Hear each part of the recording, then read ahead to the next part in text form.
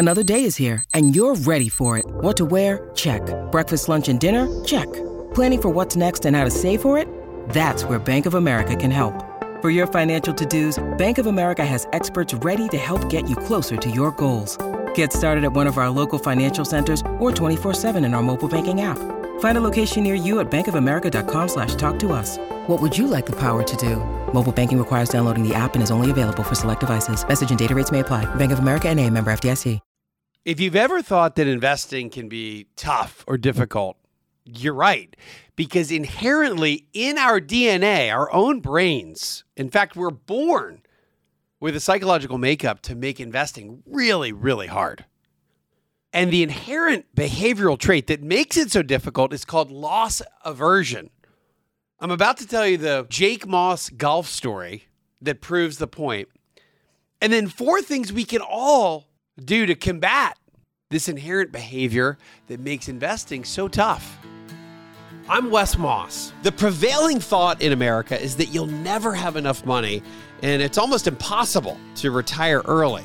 Actually, I think the opposite is true. For more than 20 years, I've been researching, studying, and advising American families, including those who started late, on how to retire sooner and happier. So my mission with the Retire Sooner podcast is to help 1 million people retire earlier while enjoying the adventure along the way.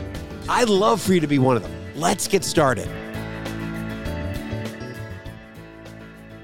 The vast majority of the time, my family is here in Atlanta, but my wife, Lynn, is from Michigan. And for the last almost 2 decades, we've been going up to Michigan in the summers. Those trips are usually to a place called Holland, Michigan, which is almost directly west. If you're in Detroit or the Ann Arbor area where they live, you drive west and you hit Lake Michigan, which, by the way, looking out over the lake looks kind of like the ocean. You can't see the other side. To a little place called Holland. So I would call Holland southern Michigan almost. And you're on the lake, and it's beautiful. But it usually doesn't give us all that much of a break from the heat of the summer. And being in Atlanta, just like most parts of the country, at least in the South, it's 95 degrees and humid on any given day. So for the longest time, we would go to Holland, and I never got any heat relief. So we started looking even further north, and we found a place north, 4 hours north of Holland in northern Michigan, near a town called Petoskey, that we fell in love with, and it's a heck of a lot cooler. So this past summer, we decided to spend some time there, and it was a lot cooler. I think for the month of July, and I've checked this on my iPhone every day that it's been hot in Atlanta, and I still haven't seen the temperature go above 75 degrees. 75 degrees, sunny, low humidity. So it is perfect golf weather. And when we're in Michigan, I get a little bit of time to play golf with my 2 middle sons. I've got 4 boys. The oldest doesn't like golf. The youngest is too young to play golf. But the 2 middle ones, Jake and Luke, absolutely love to play golf. Luke is 11, pretty good golf swing, hits the ball pretty well. And Jake is 9, and he doesn't quite hit the ball all that well just yet. He loves it, and we love playing golf together. Usually we do 9 holes, which you can do in about 2 hours. 4 hours with Jake and Luke, maybe a little bit much, maybe too many lost golf balls, but I typically do 9 holes with them. It's a perfect amount of time. So this story has to do with Jake. And again, Jake's 9. Sometimes he hits the ball. Sometimes he doesn't. Sometimes he tops it and he goes 3 feet. Sometimes he hits it off the toe and it goes directly 90 degrees right. And he gets pretty worked up if this happens, but it happens about 50% of the time. But he still loves it. Still absolutely loves golf. And he's starting at a young age. And he will surely be better than me in no time at all. So on the 6th hole, we came across, so we're at the tee box, and you come across a fairway that has a tree smack dab in the middle of the fairway. It's about 120 yards out, and you may be able to go over the tree if you're a really good golfer, which I am not, but they think that I am. And they'd say, Dad, can you hit it over that tree? Can you go over the tree? And my answer was, no way. I said, Jake, that's like for a professional golfer to hit it over the tree. In real life, this is one of these, you got to hit it to the right of the tree or the left of the tree. And it's one of the few instances you don't want to be in the center of the fairway. But I also thought to myself, even if I aim for the center of the fairway, which is normal, and I try to hit the tree, there's no way I'm going to hit the tree. So I said, Jake, you know what I'm going to do? I can't hit it over, but I'm actually going to aim for the tree because I know I can't even hit the tree. He goes, Dad, I bet you I can hit the tree. I said, in the air, can you hit the tree? He goes, yeah, I can hit the tree in the air. Again, Jake, he's excited if he hits the ball 80 to 100 yards, and that's rarely is it in the air. So this thing's 120 yards out. I said, Jake, look. He goes, Dad, what if I hit the tree? And I was like, no way, JJ, you're not going to hit. There's no way you're going to do it. I said, if you do, I'm like, here it is. Here's the deal. I'll give you $100 if you hit the tree. Thinking no way he's going to hit it. Now, you might already know where this story's going. He lines up way left. I said, Jake, you're not even aiming at the tree. And he goes, look, I know what I'm doing. He hits the best shot of the day. And it just so happens to be straight in the air, middle of the fairway, and he hits the tree trunk dead in the center. It actually bounces right back at us. And of course, Jake goes ballistic. In golf, we call this a Carbajal level celebration. He's running around, golf hand in one hand, his fist in the other, like he just scored a goal at the World Cup. And he won the $100. So I gave him $100 that day. But that's only half the story. The following Monday was our day to go home. And from northern Michigan to Atlanta, it's really a kind of a day and a half drive. Typically we'll stay someplace, and then we'll do the rest. But in this case, when it's time to go home, in my mind, it's time to just go home. So everybody's in the big American SUV, 4 kids, our dog Cody, and me and Lynn. And we decided to go 16 hours straight. So, of course, that's a lot of rest stops. It's a lot of the blue signs, the roadside rest stops. So you're in and out. We only did one McDonald's stop. The rest was cooler of food and drinks in the car. And we made it. We did it all in one day. It took about 16 hours. And we ended up getting home at something like 1 a.m. And because the kids were kind of sleeping off and on, and they're watching their iPads and movies, and I was on the phone about 80% of the time, to Lynn's dismay. But the kids were kind of wide awake when we got home. First of all, it was raining. We had to unpack the car, so we're running back and forth. And after we were done packing, Jake's sitting there in the kitchen. He goes, Dad, this is the worst day of my life. I said, Jake, I know it's not fun to drive 16 hours. I said, but you guys had a pretty decent time. It's not like you were driving. And he goes, Dad, that's not it. I lost my $100 bill. So evidently, and again, I didn't know this until sitting there with Jake at 1 a.m. 3 hours into the trip, we stopped at a gas station. I'm getting gas. He went in with his brothers to get Skittles and pretzels. And he goes, guys, I got it. I'm going to pay for this. I've got this $100. And he reached into his pocket, and the $100 was gone. Searching, gone. Well, it turns out that he had hidden the $100 bill to protect it. He was so excited about it and so psyched about this $100 that the bedroom that he shared in Michigan, he put it kind of in the back corner of one of the second drawers, folded it up to try to make sure he hid it. I don't know if he didn't want the dog to eat it, his brothers to rip it in half, or whatever it was. He really wanted to protect the $100 bill. In doing so, in the bustle to get everybody out of the house early in the morning, he left it. So the $100, it's gone. And he goes, Dad, I am so mad. And his eyes started to well up, as maybe I would have been at 9 after losing $100. And I said, so Jake, it was worse to lose the money than it was good to win it? Yeah, Dad, it's kind of confusing to say, but losing it is even worse.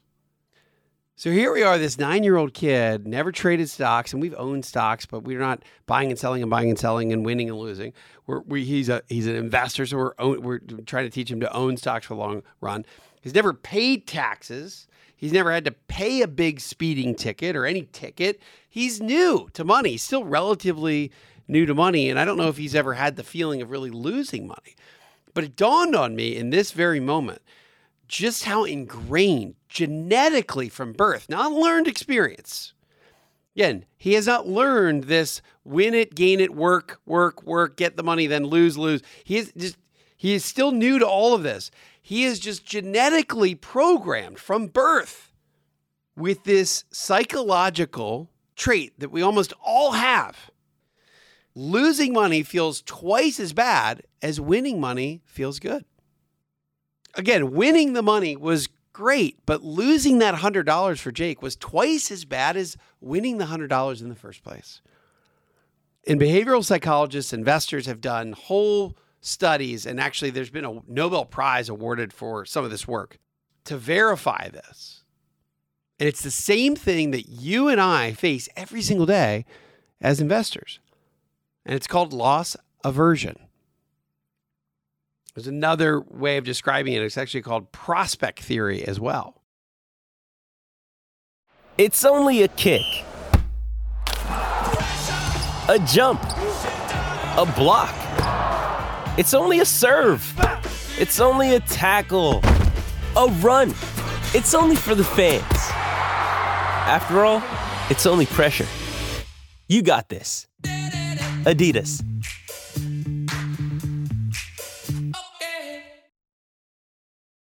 I've known about loss aversion for a long time, and it's something that we all deal with as investors. But in my mind, I've always thought that we kind of learn that through gaining money, losing money, gaining money, losing money. It turns out that we are just 100% pre-wired with this to begin with. Now, the psychologists will call this a cognitive bias. If you're really to define loss aversion, it is a cognitive bias that describes why you and I have this pain of losing, or the pain of losing is psychologically twice as powerful as the pleasure of gaining. And it's about money or any sort of valuable objects.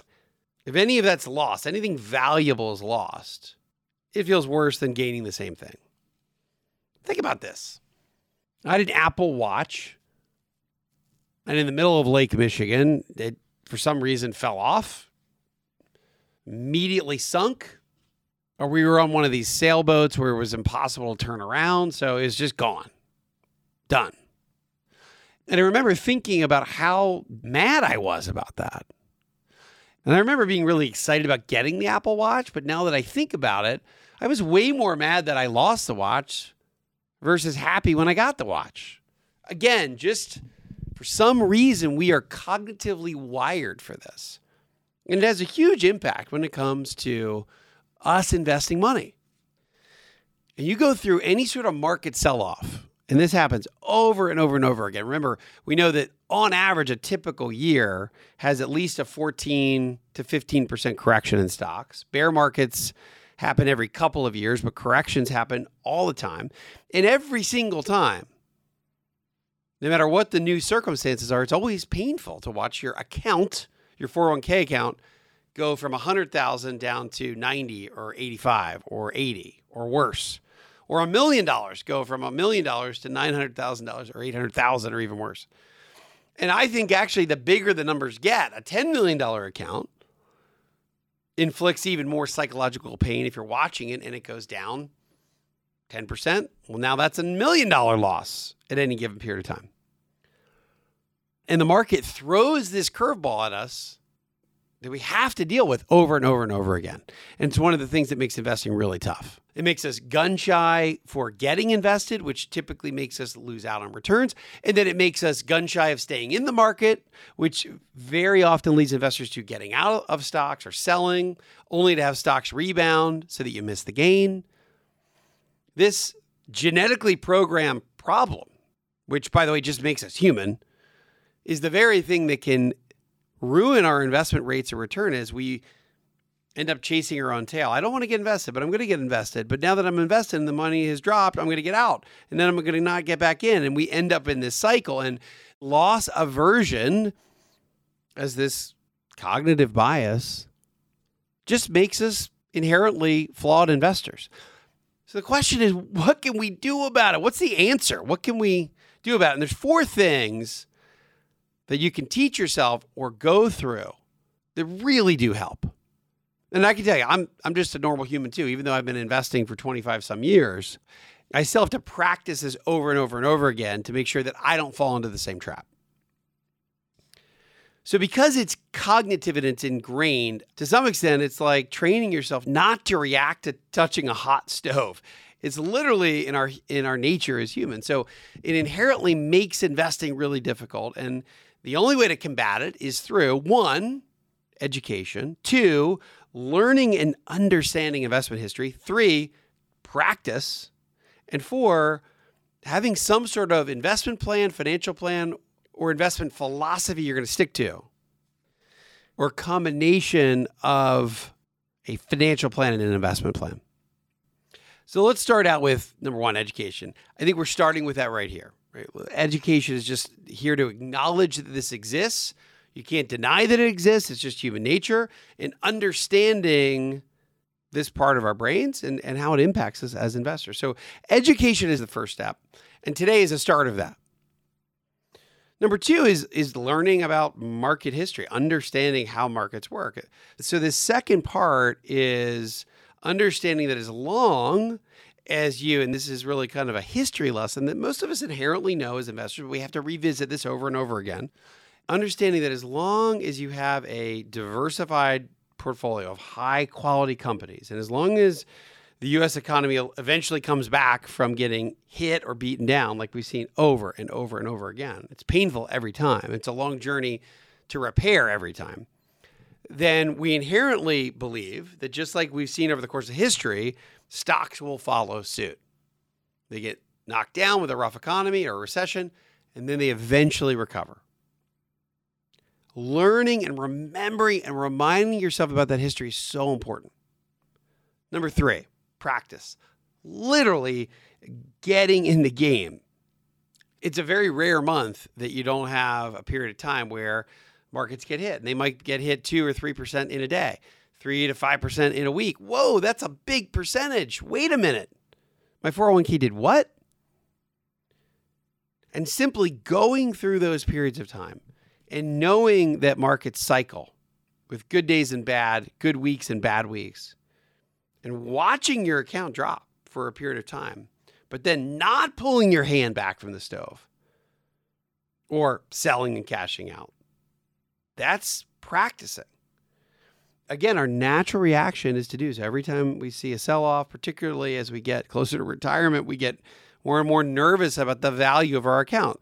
But once we've lived through this a few times or over and over again, we start to really understand that this is just part of the program. This is how investing works. And we get better at holding firm and carrying forward with whatever plan we've put in place. Speaking of a plan, number 4, this goes back to identifying some sort of strategy that you believe in and a strategy that you like from an investment perspective. Now, there's a couple of things I mentioned earlier about having a plan. When I say have a plan, that can take a lot of different forms, but the best way to really think about this is that I have a cash flow or financial type plan that really doesn't focus on the investments. Literally just, hey, here's the money I need. This is what I need to spend. This is how much I'm going to save. These are my assumed rates of return. And this is what it's going to look like between now and then. We've talked about this too on the retirement timeline, which was in the Gray Zone episode of the podcast. It can be as simple as the retirement timeline that I discussed that I like to do for families I work with. And then what are the financial assumptions for income sources, the amount of money I'm going to have following the 4% plus rule when I'm in retirement. Those are all the numbers. That kind of financial plan that's really cash flow modeled will help you determine or understand, hey, I need $2 million or $3 million or $5 million or $10 million. It's the money nominal part of planning. The other side of the equation is the portfolio that's going to get you there. So the plan of, hey, this is how I like to invest. This is what I'm committed to. And this is what I'm going to stick to over time. So the numbers plan and the philosophical investing plan that you're comfortable with, those are the two pieces of the equation that really count as planning. And if you put those together, the very nature of having that roadmap really helps keep you on track and not jumping in and out of the market every time something happens. This episode is brought to you by La Quinta by Wyndham. Your work can take you all over the place, like Texas. You've never been, but it's going to be great because you're staying at La Quinta by Wyndham. Their free Bright Side breakfast will give you energy for the day ahead. And after, you can unwind using their free high-speed Wi-Fi. Tonight, La Quinta. Tomorrow, you shine. Book your stay today at lq.com. Now, I've talked a lot about here on the podcast, in previous podcasts, about dividend investing. In fact, we've done entire episodes on that. Now, of course, you know that if you've been listening to the Retire Sooner podcast, or maybe if you're new, I am very partial to dividend investing or income investing. There's a lot of different things you can call it. Multi-asset class income investing is kind of the technical term that I would describe it as. But if you go back to number 7 or podcast number 7, the power of rising stock dividends, that describes why I'm such a big believer in getting cash flow from your investments. I also think that getting some level of cash flow from your investments helps almost give you a distraction from market activity that's up and down and up and down. If you know that, and this takes some time. I've had families that I've worked with that come in like normal humans that want to know, hey, what's the value of my portfolio today and tomorrow and next week and next month and next year, and or what was it and what is it, which totally appropriate and makes sense. But because we don't have control over the daily machinations of the market cappuccino effect, which I'll describe in just a second, we have to be able to, in my opinion, to help with loss aversion, we have to be able to focus on something that is steadier.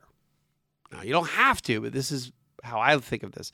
And dividends provide that. So cash flow from dividends is the kind of mechanism that provides a lot of stability in an otherwise very unstable asset up and down in any given day.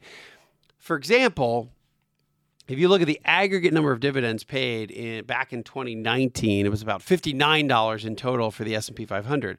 If you look at the year that got hit with COVID, where the economy shut down for almost a whole quarter of the year and not fully reopened for a lot of the year, companies in the S&P 500 paid out about $58 in dividends. So it was virtually the same level of dividends, not quite, because there were some dividends of suspensions and some dividends were cut.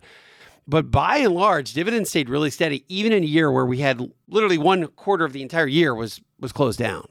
And then here we are, by the way, in 2020, and now dividends are back on the rise. And we've seen far more dividend increases than we've seen dividend cuts. But the point here, from a psychological or becoming a better investor perspective, if you're able to focus in on something that is largely steady, I think it's really helpful for you long-term as an investor. And the families that I've worked with for many years, again, they start out as, hey, I want to know what the value of this is in any given day, week, or month. And then they slowly or eventually migrate to, I want to know what my income is going to be this quarter. I want to know what the cash flow is going to be. What are the checks I'm going to automatically receive from all the different stocks I own? And what does that add up to? What's the interest I'm going to receive for all the different bonds I own?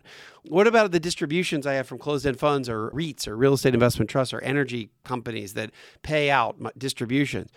In any given quarter, that adds up to what? Oh, that adds up to 20 grand this quarter? Well, that's what matters to me, not did my $2 million go to 1.9 or 2.1?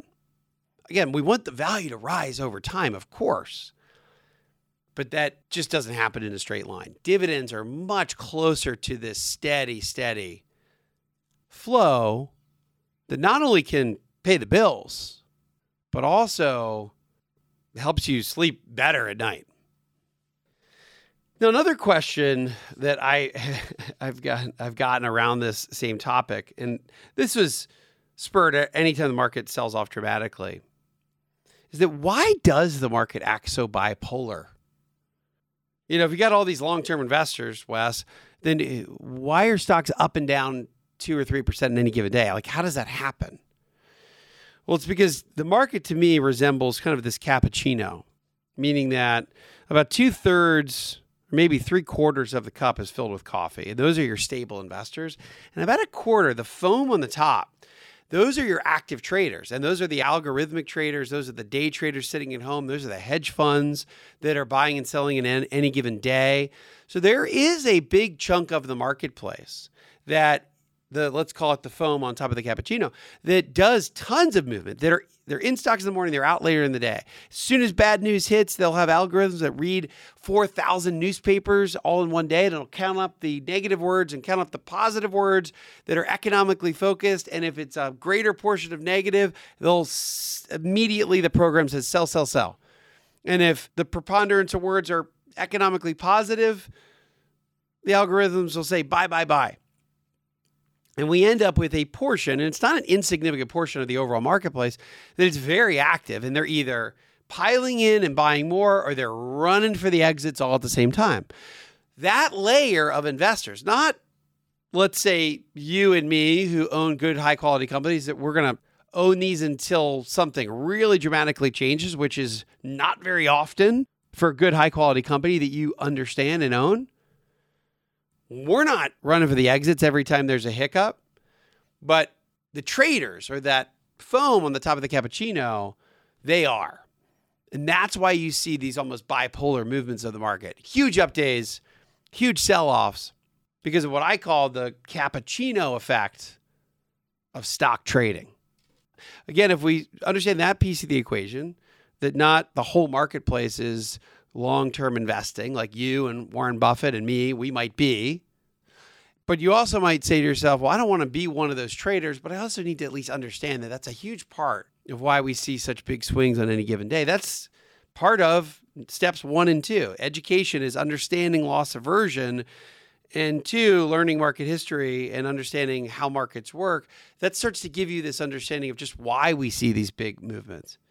Then we got to practice this, literally get in the investment game, live through these sell-offs, live to fight another day, live to not jump back 50 feet when there's a little bit of bad news, and then have some sort of investment plan. Again, I'm partial to dividend investing, but you may be fine with private equity or real assets or commercial real estate.